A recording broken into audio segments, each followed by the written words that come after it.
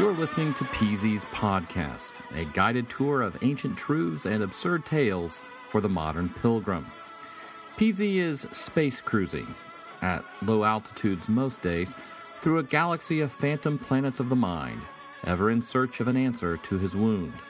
Is he a space Parsifal bleeding under his suit, but hopeful for journey's end? Buckle up and join him now as he blasts by Mars and Venus, rounding Luna, in sure and certain hope of our childhood's end. You can reach Peasy while he is on this quest at peasyspodcast@gmail.com. Now, here's Peasy.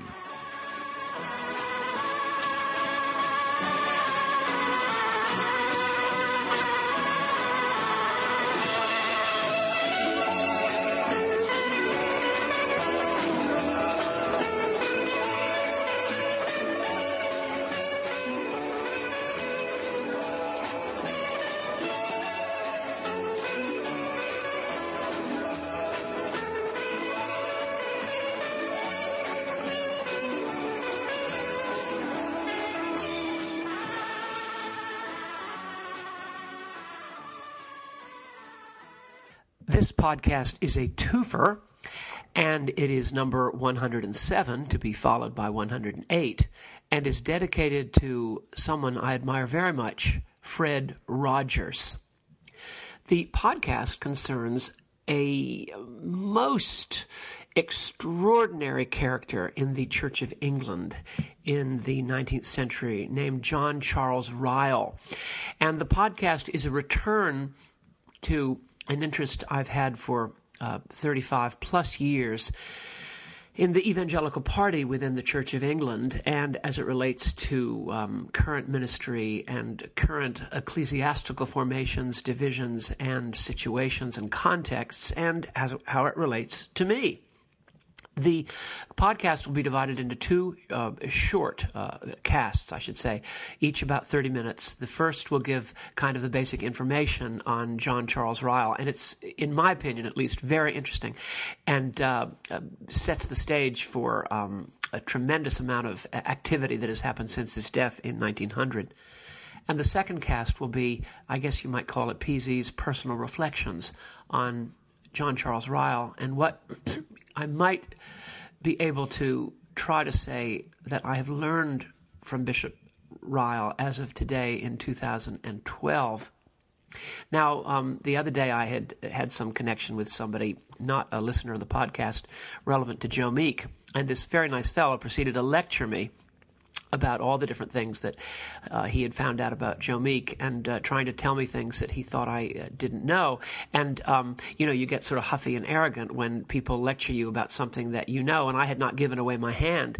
And I decided just to not say, well, I've lived with Joe Meek for years and years and years, and I think I've listened to almost everything that it is possible to listen to, and have been immersed in Joe Meek, and have visited Joe Meek's famous studio on Holloway Road in Islington in North London, etc., etc., etc., and that Joe Meek is me, as Netanyahu said about America, we are you, speaking of his own country. And I that sinful thing in which you sort of want to say, well, let me tell you who you're talking to type of thing. Well, I have that same kind of self-protective and self-righteous feeling about Bishop Ryle, because don't you tell me, to quote Eric Burden, I've lived with Bishop Ryle for well over 30 years, and he's been sort of, I am him.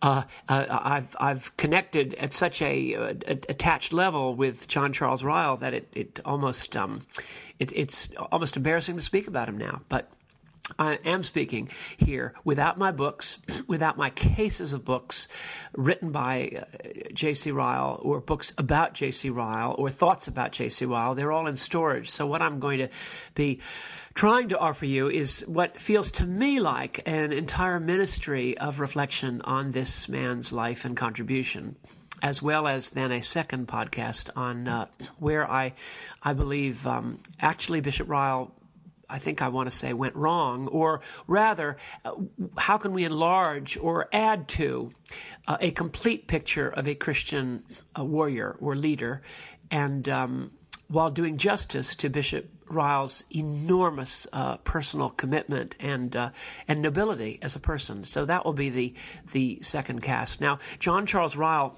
was born to a very wealthy English banking family, I think in Macclesfield in Cheshire.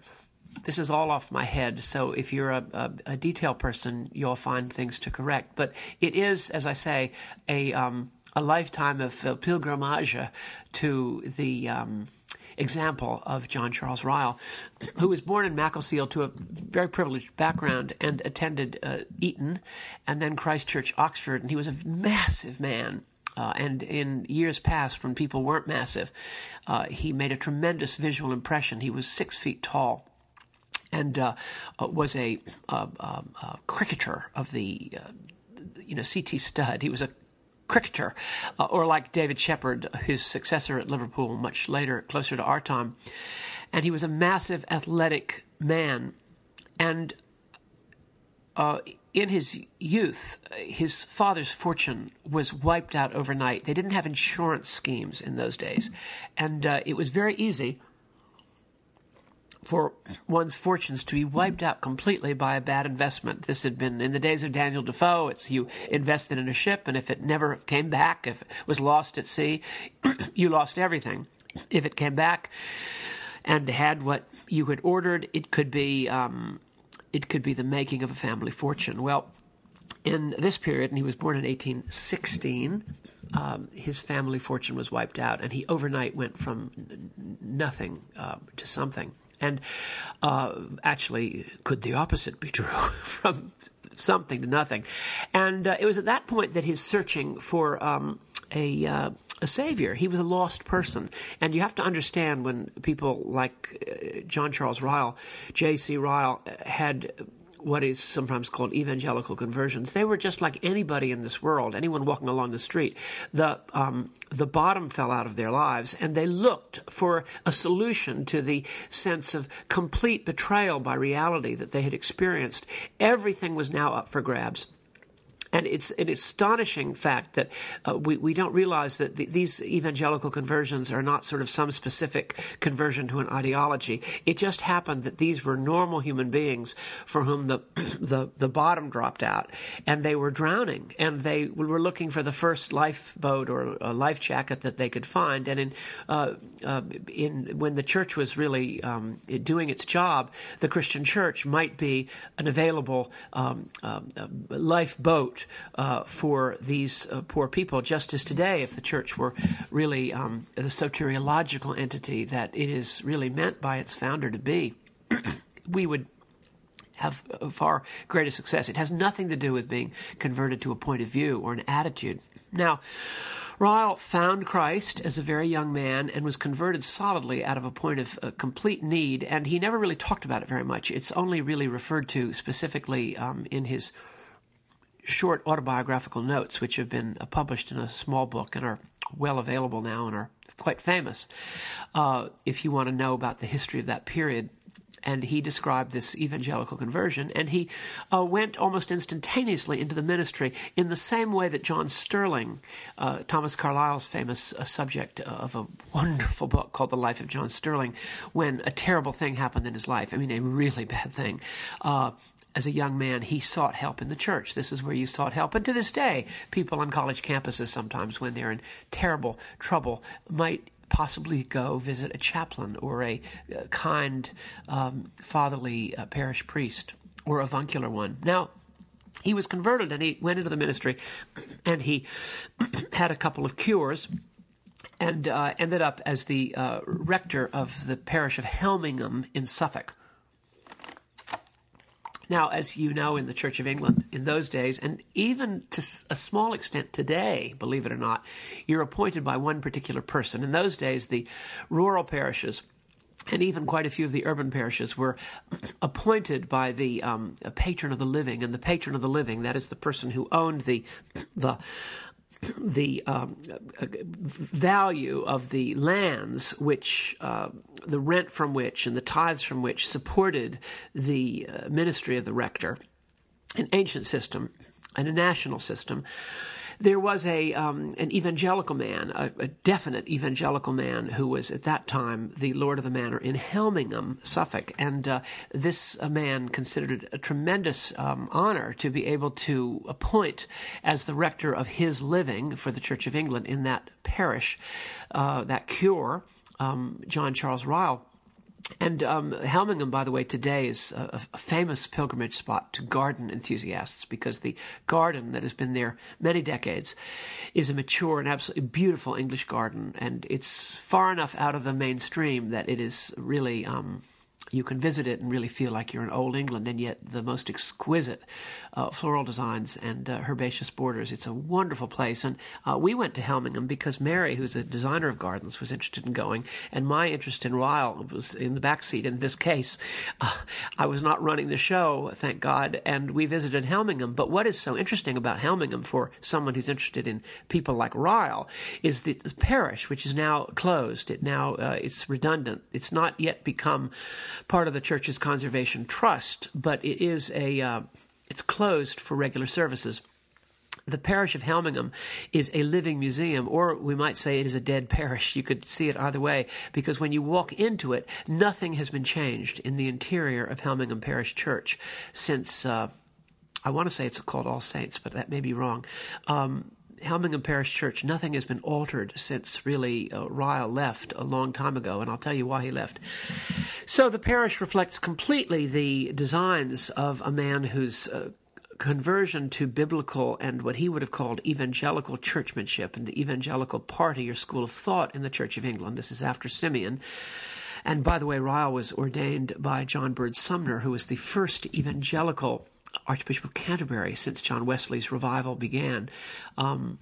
Charles Ryder was the first evangelical bishop of Lichfield, but the first evangelical archbishop was J.B. Sumner, who was very well born and who married someone very influential and was an evangelical or low church archbishop. Extraordinary story, but we're not talking about John Bird Sumner. We're talking about the man whom he ordained, J.C. Ryle.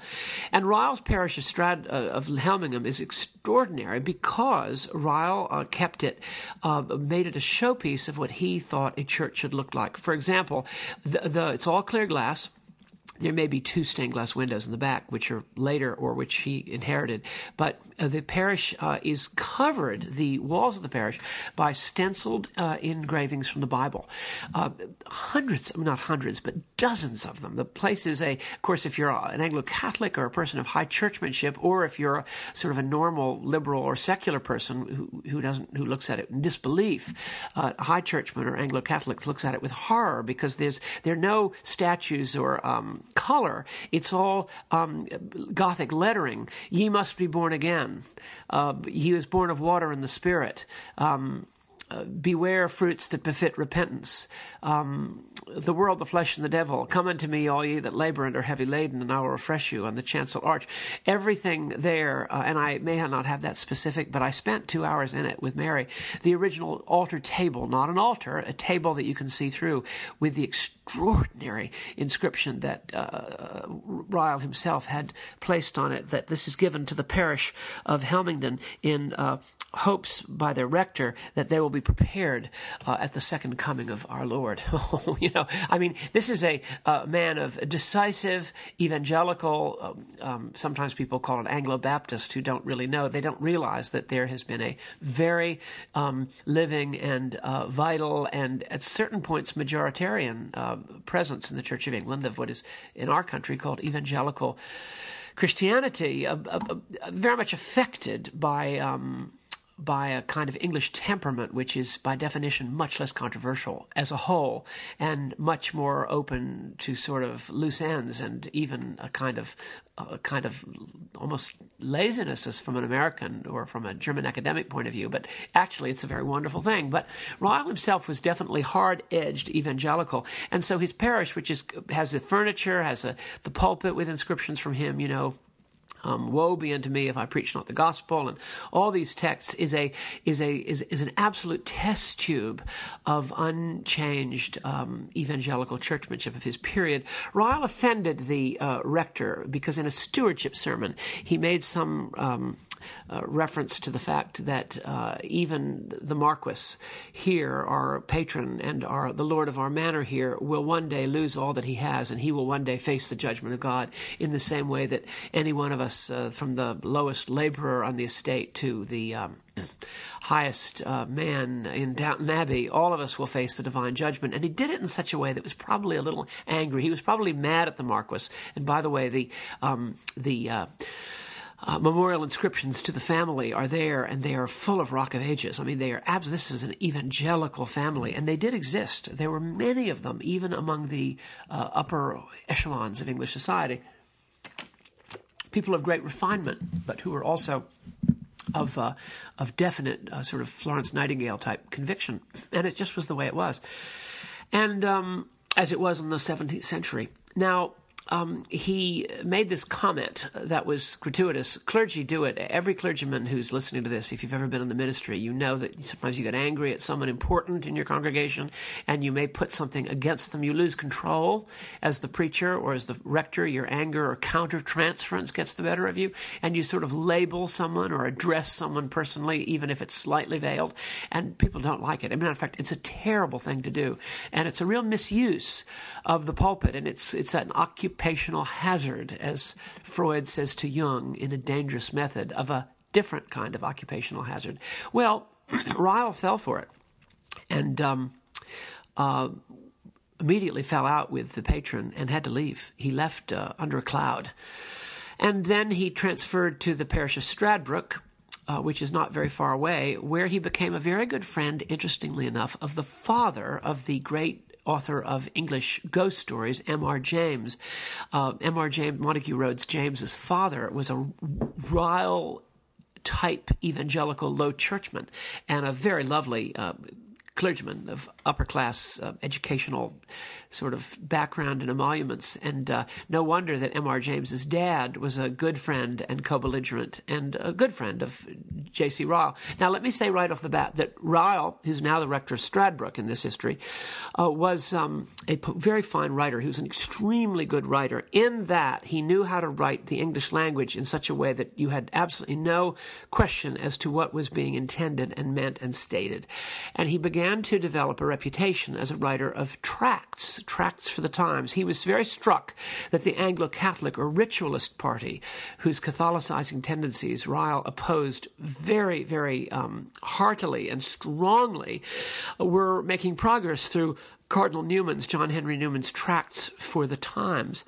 And so Ryle began to write a series of essays and little talks and bigger essays and finally books called things like Light for These Times. He saw himself as a slightly later in time. Remember, we're talking a little bit when the Catholic movement in the Church of England was just about 10 years after the Catholic movement had gained steam in the 1840s. And Bishop Ryle, though, is just a little bit ahead of it, but we might say contemporary with it, but on the outer edge in the future. He begins to write tracts against the Catholicizing trends. And these are well-written and they're vigorous, and I wish you could see them. They're all available. You can buy everything he ever wrote. He sold thousands and thousands and still does. He's still a major successful writer in the year 2012, although he died in 1900. And some of his work was serious, and that he decided to make some affirmative writing. So he wrote, one of his most famous was called, actually it's called Five English Reformers in the current edition of it, but it was originally called Why Were Our Reformers Burned? And it was a series of vivid biographical sketches of the English reformers like Latimer and Ridley and Hadley and John Rogers, I should say, and Hadley and Suffolk, and Bradford and Cranmer, although he was less interested in Cranmer because of Cranmer's ambivalent or ambiguous demise. That's another story. But he wrote a series of biographies, which I heartily recommend to you, Five English Reformers. And they're very, very, they always end with an attack on transubstantiation. And by the way, those of you who like this broadcast, listen to the song by John Layton called Cupboard Love on the Feast of Corpus Christi, but only if you are in tune with the sentiments of J.C. Ryle. And these became very hotly read and contested, but interested by many people. He wrote Thoughts for Preachers. He wrote expository commentaries on the books of the New Testament. His commentary on Mark and his commentary on John are still sold to many people and are considered very good despite their Victorian and hortatory style, declamatory style. He did write simple English, and it was outstanding. And so he wrote many books, and I have them all. And I would recommend, if you want to get a real flavor of Ryle that is also interesting and to some extent probably true, and it's quoted indirectly by Aldous Huxley in his wonderful book Eyeless in Gaza, when the heroine Helen has a memory of Bishop Trelawney of Exeter or Cornwall, who was one of the famous 7 bishops, and the 7 bishops under James II. I won't go into that, but read Ryle's essay on the 7 bishops. I think it's called James II and the 7 Bishops. And there you have pure Ryle. So he becomes a very well-known person. I don't want to dwell. I could speak for way too long on this subject. He then is in Stradbroke, and he's always, every Monday morning, they can set their clocks by his carriage or his horse getting to usually it was a carriage. He was driven there by his man getting to the railway station to go to various meetings. He spoke all over. He was a cottage industry of speaking everywhere at Exeter Hall, which was the evangelical watering hole in London. And people like George Eliot write about these places. He was very much against all the new learning and the Bible scholarship, but especially against Anglo-Catholicism or ritualism. And he becomes a national figure. He then has some other jobs, and he becomes a canon of Winchester and finally Dean of Salisbury. Now, while Dean of Salisbury, and they don't like him in Salisbury because he's so doctrinaire, but I want to add, he was a very fair person. He was an intense, committed, advocating Protestant in churchmanship and in the Church of England and in terms of reformational concerns of both theology and polity. But he was also very fair and genial. He had a great laugh. He was very, apparently, delightful person, funny. He was always trying to convert you, but apparently, and very serious, but could also have a hearty laugh and was apparently very fair. He was a little bit, I imagine, like Ian Paisley, the famous leader of the Northern Irish Protestants, who is the bane of all Catholics throughout the world to this day.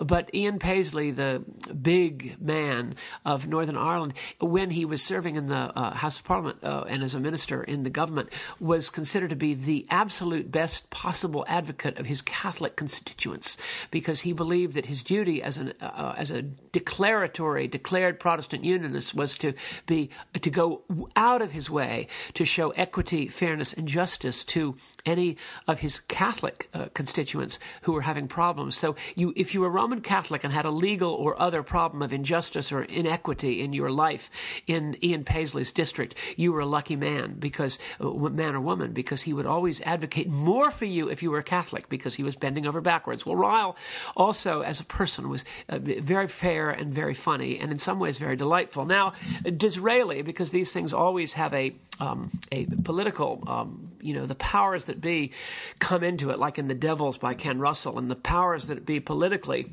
use things in the church sometimes for their own ends. And when Benjamin Disraeli was retiring or resigning, was voted out in the Church of England, and wasn't it Gladstone who succeeded him? I mean, as Prime Minister of England, I believe it was Gladstone, the Anglo-Catholic or High Churchman, who succeeded Benjamin Disraeli. One of his parting shots was to appoint John Charles Ryle to be the Bishop of Liverpool in 1880. He used his influence as Prime Minister to get at the incoming high church man who defeated him, his successor, William Gladstone. It was like presidents who used their last 48 hours to do various things they wanted to do, and sometimes to spit on the grave or the baptismal font of whoever coming in. And he did this, and he appointed the man who was the most unpopular clergyman in the Church of England, publicly speaking, for high church people who were at that point very sensitive and very growing number, moving towards tremendous advocacy themselves and assertion. And he appointed Ryle to be the Bishop of Liverpool. Now, Liverpool was important because it was a thriving port city. We know how famous it is now because of the Beatles and Frankie Goes to Hollywood. But Liverpool at that time was one of the growing edge cities of the British Empire, and it was growing rapidly, and it was becoming a major international cosmopolitan commercial port. And so to appoint, and there was no Anglican bishop, and to appoint Ryle as Church of England bishop was to give him enormous influence and public profile in one of the cutting-edge environments in the entire British Empire. And so if you wanted to offend people who were on the other side of the aisle in the church, you would appoint someone like J.C. Ryle. You couldn't get worse. Weiss. And he did it. And he became the Bishop of Liverpool. Now, when Ryle went to be the Bishop of Liverpool, and I'm trying to bring this to a conclusion, all the evangelicals and low church people in the church, and there were many, by the way. Liverpool was also a hotbed of Protestant churchmanship because there was a huge emigration at that time of Irish Roman Catholics coming in to work in the shipyards in Liverpool. So the migration of Irish Catholics into this city had made the sort of regular Church of England working people, who were very numerous also, very hotly anti-Irish, anti-Catholic, and therefore pro-Protestant. So the sort of, quote, average regular English working man of Liverpool welcomed Ryle's appointment. He was greeted with great joy, but partly for sinful or wrong reasons, as Lord Beaconsfield had appointed him for had faulty reasons. And isn't that interesting? So he comes into it really for wrong reasons, appointed for wrong reasons or for worldly reasons, and welcomed for worldly reasons. And he said, I'm in Shangri-La now. And he pushed his evangelical agenda thoroughly, brought every evangelical clergyman he could imagine, supported evangelicals, and made two key errors while he was there, which forever poisoned the well for him in Liverpool, although Liverpool has traditionally been, ever since Ryle, evangelical in churchmanship. David Shepherd, Mary and I knew him, wonderful man, a cricketer, and then the Chavass brothers before then, who were extremely important evangelical leaders in the Church of England. Christopher Chavass, was that it? Or was it Hugh? Anyway, and then now James Jones, whom we love and know well, and it's interesting how it lasts, but he made two errors. He prosecuted, I think his name was McMonaghy, but I may have that wrong. He prosecuted an Anglo-Catholic vicar for breaking the rubrics. He didn't really want to. He was sort of forced into it, but he allowed the more hot-headed elements in his diocese to believe that he would be doing something good by prosecuting an Anglo-Catholic rector who was doing things during the communion and other services that were not formally and legally allowed in the Church of England canonical law. They were profoundly anti-Protestant actions, and the rector knew exactly what he was doing, and he wanted to be arrested, and he was, and he spent time in prison. Now, when you did that in those days, when you succeeded in imprisoning a man who was really quite saintly and a harmless man in every other way except extremely assertive in matters of what he did during the Holy Communion and during other services, you earn for yourself obloquy, hatred, and ultimately it always backfires. It's a karma thing. Ryle's prosecution of this man, or his allowing of the prosecution to go forward, was a great moment of defeat for him and his ministry. He also refused to go along with the building of a cathedral. Now, let me say something about that, and I do need to go on just a few more minutes to finish, because Ryle is very, very interesting. And this is just something, it's in me. I've lived with this all my life. I'm not telling you something that I read on Wikipedia. In fact, all my books, as I said, are sadly under stacks and stacks of comic books, monster magazines, and chairs from our old life in Ocoee, Florida. Now, he also did not believe in the building of a cathedral. His way of putting it was that he wanted to increase clergy stipends, and the clergy were very poor. The Church of England clergy were very poor. He wanted to encourage clergy stipends rather than raise money for a massive new cathedral, which the sort of self-image of the rising commercial and banking and mercantile class of the city very much felt was due their honor to build a cathedral, which the city had never had. He resisted it under guise of trying to work for the clergy, but that's not really why he resisted it at all. He didn't believe in cathedrals. He was a Protestant Anglican. He found cathedrals churchy and reeked of a kind of ecclesiasticism, that once you got a clergy and a college of clergy around a cathedral and this big building and a cathedral chapter and all the different kinds of aesthetic and church interests that go into a cathedral, and we all speak from experience here, that you would establish something in the diocese that was really counter to the kind of invisible spiritual religion that he believed Christ had inaugurated when Christ said, the time is coming when we shall worship worship the Father in spirit and in truth, not on this mountain, as he says to the woman at the well. Now, that was his reason for opposing it, and he got his sort of the major worldly constituency of people who had a very high sense of their own worth and their own image in the rising city of Liverpool. He got them on against him. They didn't like this. And he was not well received in the last few years of his ministry. And finally, after a stroke, retired and died within a few months in Lowestoft, Suffolk, where I think his family estate or one of his large family homes had been, because he'd come back. Financially, whatever it was, he was not suffering at the end, although he had lost all his money as a kid. The last thing I'll tell you about him, he was often referred to as the giant of a man with the heart of a child. And he was constantly, he would cry as much as he would laugh, especially as he grew older, needless to say. Anything that related actually to Christ the Redeemer, Christ the Consoler, Christ, the compassionate Christ of Thorvaldsen, Christ, the lover of little children, come unto me, all ye that labor and are heavy laden, and I will refresh you.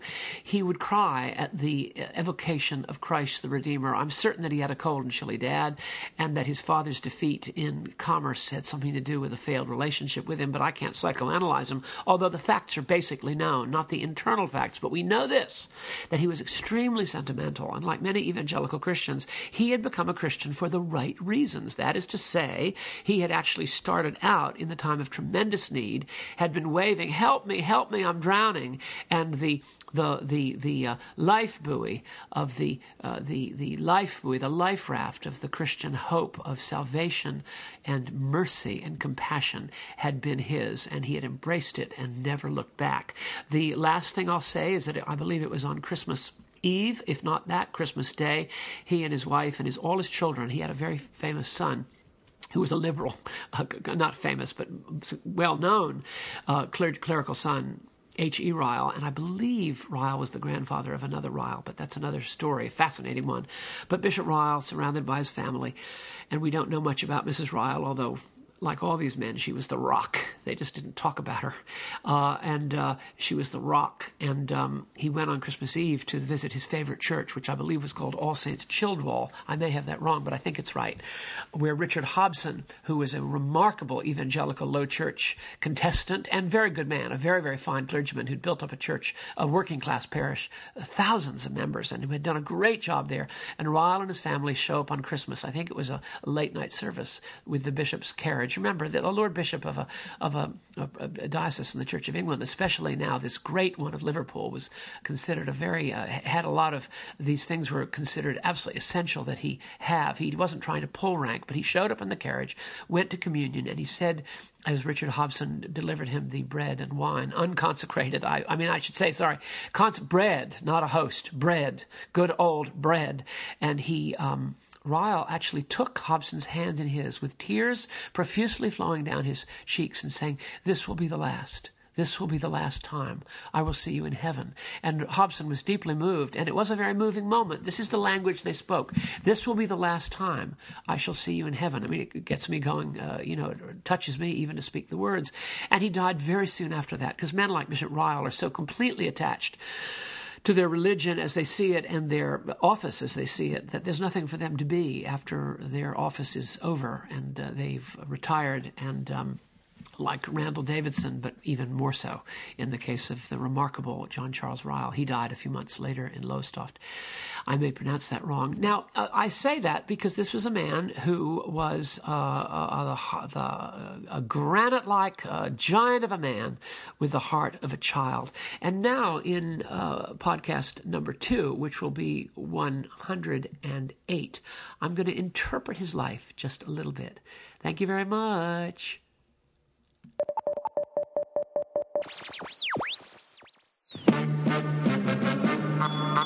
I wish I was a spaceman, the fastest guy alive. I'd fly you around the universe in Fireball XL5. Way out in space together, conquerors of the sky.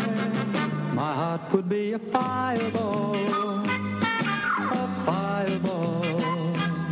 Every time I gazed into your starry eyes, we'd take the path to Jupiter, and maybe very soon we'd cruise